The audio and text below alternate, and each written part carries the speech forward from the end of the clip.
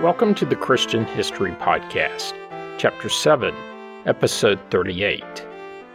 Last week, I devoted the entire episode to the city of Gibeon, listed as a Levitical city and located within the territory allotted to Benjamin. I touched on that place a while back, but this was the time for the deeper dive. I also circled up in the legendary pool located just inside the city's walls, a place you can still visit today, and the site of a legendary battle among competing Israelites. If you missed that episode, you should really go back and give it a listen. This week, I'm beginning with the city of Anathoth, also located in Benjamin, about 3 miles north of Jerusalem, a city that was given to the Levites and said to have pasture land. And with that, let's get started. The first thing you may notice about this place is that its name is really similar to the name of an Egyptian deity, Thoth. There was also a Canaanite deity, Anathoth, and the city may be a combination of the two. By now, you should know how things go with polytheism. In this case, the Egyptians would adopt Anathoth into their pantheon, likely during the period when the Israelites were living in Egypt. Some believe this Anathoth may have developed into the Greek goddess Athena. But there's another possibility for the name of the city. There was an Anathoth who was the grandson of Benjamin, and who was also likely born in Egypt, and therefore was alive and died before the Exodus. The Levitical city in Benjamin could have been named for him. Unfortunately, other than sharing the name, the Old Testament text does not indicate that the city was named for this descendant of Jacob. Of course, it doesn't indicate that it wasn't either. There's another Anathoth mentioned in Nehemiah, but this was likely someone else entirely. There isn't much known about this place, but it does get a couple of mentions in the biblical text. It was the home of one of David's mighty men, a name given to his 30 best soldiers. For this warrior, his name was Jazer the Anathothite. Another of his soldiers, Jehu, was also from there. Do note, this Jehu isn't one and the same as a later king by the same name. David's son, King Solomon, would banish Abiathar the priest to Anathoth, telling him to go to Anathoth, to your estate, for you deserve death. But I will not at this time put you to death, because you carried the ark of the Lord God before my father David, and because you shared in all of the hardships my father endured. So the priest wasn't only from that city, but also apparently very wealthy, or at least land rich. Compared to who else was from there, those two are rather trivial. The more well-known resident was the prophet Jeremiah. As part of one of his prophecies, he told of a tribulation by the sword against the residents of Anathoth, who were plotting against him. This was after they threatened to kill him if he continued to prophesy. Both Nehemiah and Ezra told of how the city suffered after the fall of the territory to the Babylonians led by Nebuchadnezzar.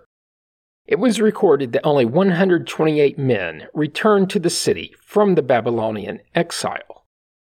Fast forwarding a little, there are some Christians who believe that Jeremiah foretold that a field in or near the city would be bought with money given by the chief priest.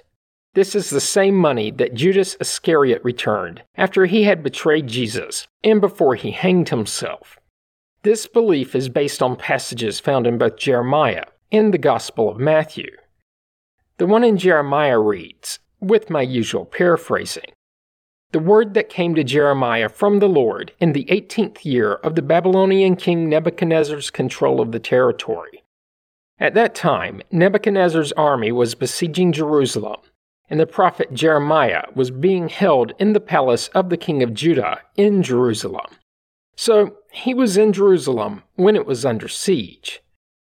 Zedekiah was the king of Judah and said to Jeremiah, 'Why do you prophesy and say, Thus says the Lord, I am going to give this city into the hand of the king of Babylon, and he shall take it. King Zedekiah of Judah shall not escape, but shall surely be given into the hands of the king of Babylon, and shall speak with him face to face and see him eye to eye, and he shall take Zedekiah to Babylon. So Jeremiah was telling the king of Judah that he was not only going to be beaten by the Babylonians, but afterwards taken as prisoner to that eastern city. So far, nothing about the New Testament. Then Jeremiah replied to the king, saying, "The word of the Lord came to me. Hanamel, the son of Jeremiah's uncle Shallum, is going to come to you and say, 'But my field that is in Anathoth, for the right of redemption by purchase, is yours.'" Then Jeremiah's cousin Hanamel came to him at the palace and said, "Buy my field that is in Anathoth, in the land of Benjamin, for the right of possession and redemption is yours. Buy it for yourself." Then Jeremiah knew that this was the word of the Lord. So he bought the field for 17 shekels of silver. With the land came the deed to it. Jeremiah then had the deed sealed in a clay jar, so that it would last a long time. Why? Because the God of Israel told him, "Houses and fields and vineyards shall again be bought in this land." Now, the normal historical interpretation of this passage, especially by Jeremiah's contemporaries, was that at some point the people would be free from Babylon and would be able to once again buy their land. Enter the Gospel of Matthew, who recorded, "When Judas, his betrayer, saw that Jesus was condemned, he repented and brought back the 30 pieces of silver to the chief priest and the elders. There Judas said, 'I have sinned by betraying innocent blood.' But they said, 'What is that to us? See to it yourself.' Judas then threw the pieces of silver in the temple and left, shortly afterwards hanging himself. But the chief priest, taking the pieces of silver, said, 'It is not lawful to put them into the treasury, since they are blood money.' After conferring, they used the money to buy the potter's field as a place to bury foreigners. For this reason, that field has been called the Field of Blood to this day. Then it was fulfilled what had been spoken through the prophet Jeremiah. And they took the 30 pieces of silver, the price for the one on whom a price had been set, on whom some of the people of Israel had set a price, and they gave them for the potter's field, as the Lord commanded me." Before moving on, there are a couple of footnotes worth noting. The New Revised Standard makes mention that other ancient sources say this particular prophet could have been either Zechariah or Isaiah. The confusion about that could be in the part of Matthew that talks about the buying of potter's field. The very last part that I quoted, well, really paraphrased, is in the text in quotation marks, but it isn't a direct quote from the text of Jeremiah. The NIV also notes this issue, but in a different manner. Its footnote points to the passage in Jeremiah that I worked through earlier, but also to a different part of that same book, a particularly disturbing passage at the beginning of the 19th chapter of Jeremiah's text. In that, overall, Jeremiah tells of a field outside of Jerusalem, a place where God will break the people like a potter's vessel. His words. Then they will be buried in this field. Ergo, potter's field as a cemetery. The same footnote in the NIV also mentions that the minor prophet Zechariah mentions 30 pieces of silver being thrown into the treasury. While there's nothing exactly linking the two, or maybe 3 prophecies, it is a bit interesting, at least to me. Back to the city. There really isn't anything in the outside record about Anathoth, except that it has been tenuously identified as the Arab village of Anathoth, a link proposed by Edward Robinson. Robinson was relying in part on the same connection proposed by the 4th century AD Cypriote bishop Epiphanius. And that's it for Anathoth. Moving along. Next up is the Levitical city of Heshbon, located in the territory of Gad, placing it east of the Jordan River and in the modern country of Jordan. Adding to the confusion about this place is that there were likely 2 different cities with the same name located in the same area within Gad. But before getting too stuck on that, when the territory was first divvied up, It was in the area given to Reuben, with Numbers 32 telling us that the Reubenites rebuilt the city, along with several others.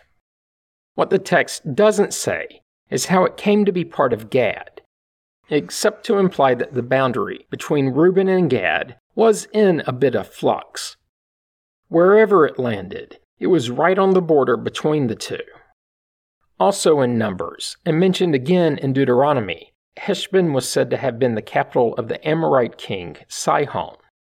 I covered King Sihon in Chapter 5, Episode 16 of the podcast, released in January 2020. Later in the Old Testament, both the prophets Isaiah and Jeremiah mentioned that Heshbon had been lost to the Moabites. How and when this happened is unclear. Finally, in the Song of Solomon, the writer and poet compares his love's eyes to the pools of Heshbon, probably referring to the color of the splendid fish pools found in the city. And that's it in the text. Before jumping into the outside record, a little bit about the city's name. Well, really, all of the names the city has been known as. Josephus would call it either Esbonitis or Sabonitis. He would also claim that it had been part of Judea since the time of Alexander Jonius the Maccabee, meaning between 106 and 79 BC. Alexander would seize control of the town, presumably from local Arabs, or maybe the Persians, or more probably the Seleucids. And after he seized control, he would make it a Jewish town. Not much later, Herod the Great was said to have had control over the town, even building a fortification there. Josephus would also record that Pharoras, Herod's younger brother, lived in the city, though it's unclear if this was really in Heshbon. More on that in a minute. Josephus would go on to describe the town as a strongly fortified garrison town. But recently, archaeologists have come to the thought that the place Josephus was writing about may have been a different city in this case. You know, I was about to list out a handful of places that I'd likely mispronounce anyway, and that aren't found in the biblical text. So I'll just use my editorial discretion and say the place Josephus was writing about was likely elsewhere. And the town he was writing about could possibly be the Roman then Byzantine town of Espus. This one has been identified with a tell known in Arabic as Tel Heshbon, or sometimes Tel Heshbon. Those two names are close enough to Heshbon. Then again, that town could have been named after the Bronze Age town, just because a single person thought it was the ancient city. For now, I'll assume the tell is the ancient city. On this tell are the ruins of an ancient Roman and Byzantine city, meaning dating from the late BC period to the first couple centuries AD. It's about 12 miles, 20 kilometers, southwest of Amman, Jordan, which also places it some 6 miles, 9 kilometers north of Madaba, on one of the highest summits in the mountains of Moab. This is the same Madaba with the mosaic map I've referenced numerous times. Near the tell is what used to be a rather large ancient reservoir, but all that's left of that are its remnants. Also nearby is a fountain. During the Roman era, and just after the First Jewish-Roman War, so in the late 1st century AD, the territory being held by the Romans was invaded by a group that the 1st century AD Roman historian Pliny the Elder called the Arabs of Heshbon. What's unclear is where he got this name from. Essentially, did labeling them as being from Heshbon have any merit, or perhaps refer to a different place or people entirely? The 2nd century writer Ptolemy would mention the town as being under the control of Roman Arabia Petrea. And that's really it from the Roman era, not much at all. Heshbon would be more notable when the Byzantines controlled the region. During this period, and in the 1st century AD, Eusebius would record that it grew to be a noteworthy town located in the province of Arabia. It must have been noteworthy because in the same period, Heshbon appeared on the mosaic of Rehob. This mosaic is inlaid in the floor of the foyer of an ancient synagogue near Tel Rehob, about 4 miles, 7 kilometers west of the Jordan River. a mosaic floor that was not uncovered until 1973. Unlike other mosaics found in the region, the Rehob mosaic has very little ornate design and symmetric patterns. Despite this, it's considered unique due to its inscriptions. Researchers think it's one of the most important inscriptions discovered in Israel in the last century. Back in Heshbon, and still in the Byzantine era, 2 churches have been discovered, both of which also have impressive mosaic floors. What's even more interesting is that one of these mosaics shows motifs remarkably similar to floors found in the Nile region. Of course, there was plenty of contact between the Christians in this town and those in Egypt, and the broader cultures had been in contact for thousands of years. What makes it interesting is that it's one of the few mosaics in the region that shows influence from that far away. Most only show closer regional influences. One of the images embedded in the floor is that of a turtle dove sitting in a nest built atop an imaginary flower.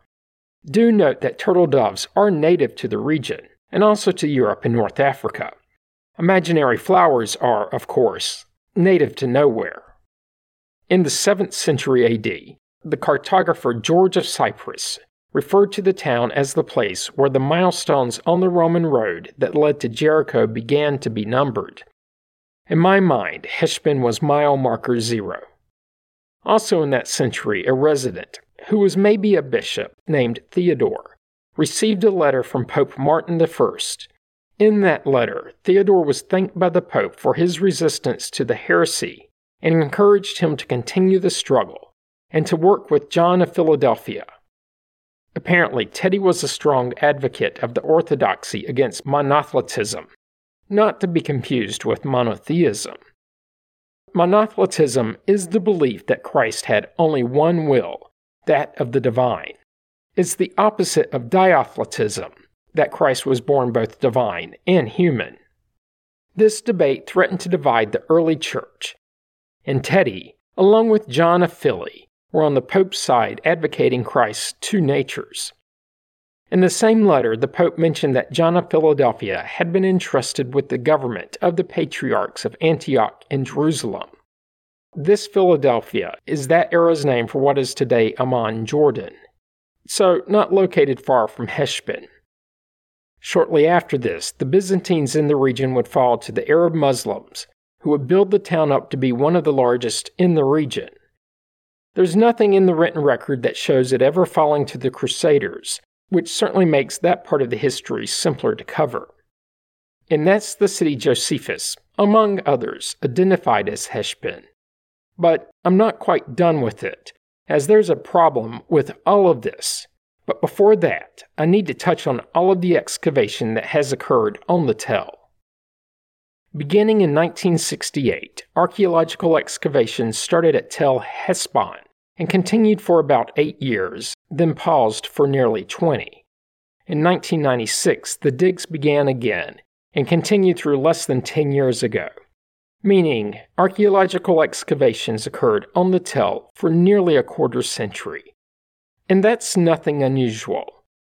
What is unusual is that none of these uncovered any sort of artifacts before the Roman era, and certainly none from the Bronze Age, the period when the Israelites named it as a Levitical city. And of course, since it was named as a city in Joshua, it had been occupied even earlier, at least as far back as when Sihon was the king over the city and region. What all of this likely means is that the city identified by Josephus as being Heshbon wasn't. And that's it for the biblical city, yet another one lost to the passage of time. The last Levitical city I'll cover is Jazer, which will be quick, as there isn't really much known about it. It was another place east of the Jordan and in the territory allocated to Gad. Like many of the places I've covered, its exact location is unknown, though it was thought to be near Gilead and previously inhabited by the Amorites. Specifically, and as found in Numbers 21, Moses sent spies to Jazer, and they captured its villages and dispossessed the Amorites who were there. Though do note that the wording makes it seem like the city was more than a single city, and at a minimum was a sizable enough town to have outlying villages. The Septuagint indicates that Jazer was on the border of Ammon. This makes contextual sense given its location in Gad and the position in the text. Jeremiah 48 in some translations mentions a sea of Jazer. This, though, is commonly thought to be a scribe's error, which is why it's left out of most translations. That, and also that Jazer was not near any body of water large enough to be considered a sea.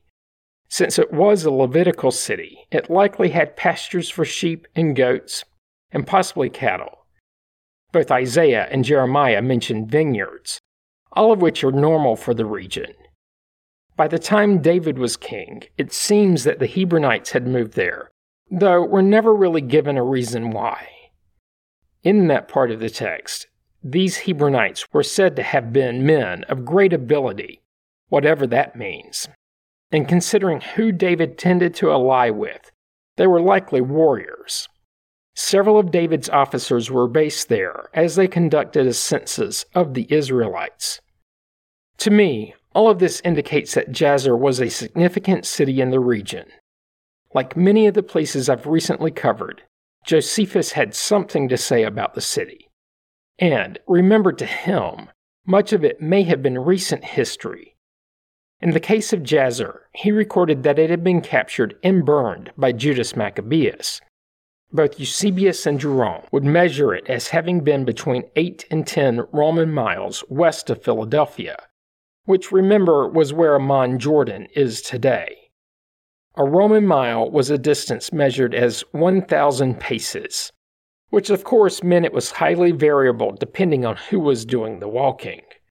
The general consensus is that 1 Roman mile was about 5,000 feet, so 6% short of a statute mile, and about 1.5 kilometers. So 10 Roman miles would be about 9.5 modern miles and 15 kilometers, give or take. Eusebius and Jerome also noted that Jazer was about 15 Roman miles north of Heshbon, location still unknown. More interesting was that it was the source of what they called a large river falling into the Jordan. Modern researchers think this may be the modern Khirbet es-Sar, though some do think otherwise, like it seems some always do. This Khirbet es-Sar is an archaeological site in Jordan, essentially a western suburb of the modern Amman. And that's the last Levitical city I'm covering, and also the final place from Joshua 21. Joshua 22 begins with the book's namesake, thanking the eastern tribes, Reuben, Gad, and half of Manasseh, for keeping their word and aiding their brethren in conquering Canaan. Well, conquering at least most of the territory west of the Jordan. The actual words he used are a bit noteworthy, as you will find pieces of it in many church prayers. Joshua told the eastern tribesmen, "Take care to observe the commandment and instruction that Moses, the servant of the Lord, commanded you, to love the Lord your God, to walk in all his ways, to keep his commandments, and to hold fast to him, and to serve him with all your heart and with all your soul." But the reason it's used in services today isn't because Joshua said it, but because Jesus did, and Matthew recorded it. In his 22nd chapter, he wrote that Jesus told the people that it was the greatest commandment, which provides me with a good stopping point for this week's episode. Join me next week when I'll pick up with the people, places, and things found in Joshua 22. You don't want to miss it. Comments and questions can be sent to comments@christianhistorypodcast.com. As always, you can find information about the podcast on the internet at christianhistorypodcast.com. This week, help others to find the podcast by leaving a positive review on iTunes. You can find the Facebook page by searching the phrase Christian History Podcast as 3 separate words. Once there, be sure to like the page so that it's easier to find later. Finally, if you're enjoying the podcast, subscribe so you get the episodes as soon as they are released and you don't miss out. Thanks for listening, and have a great week.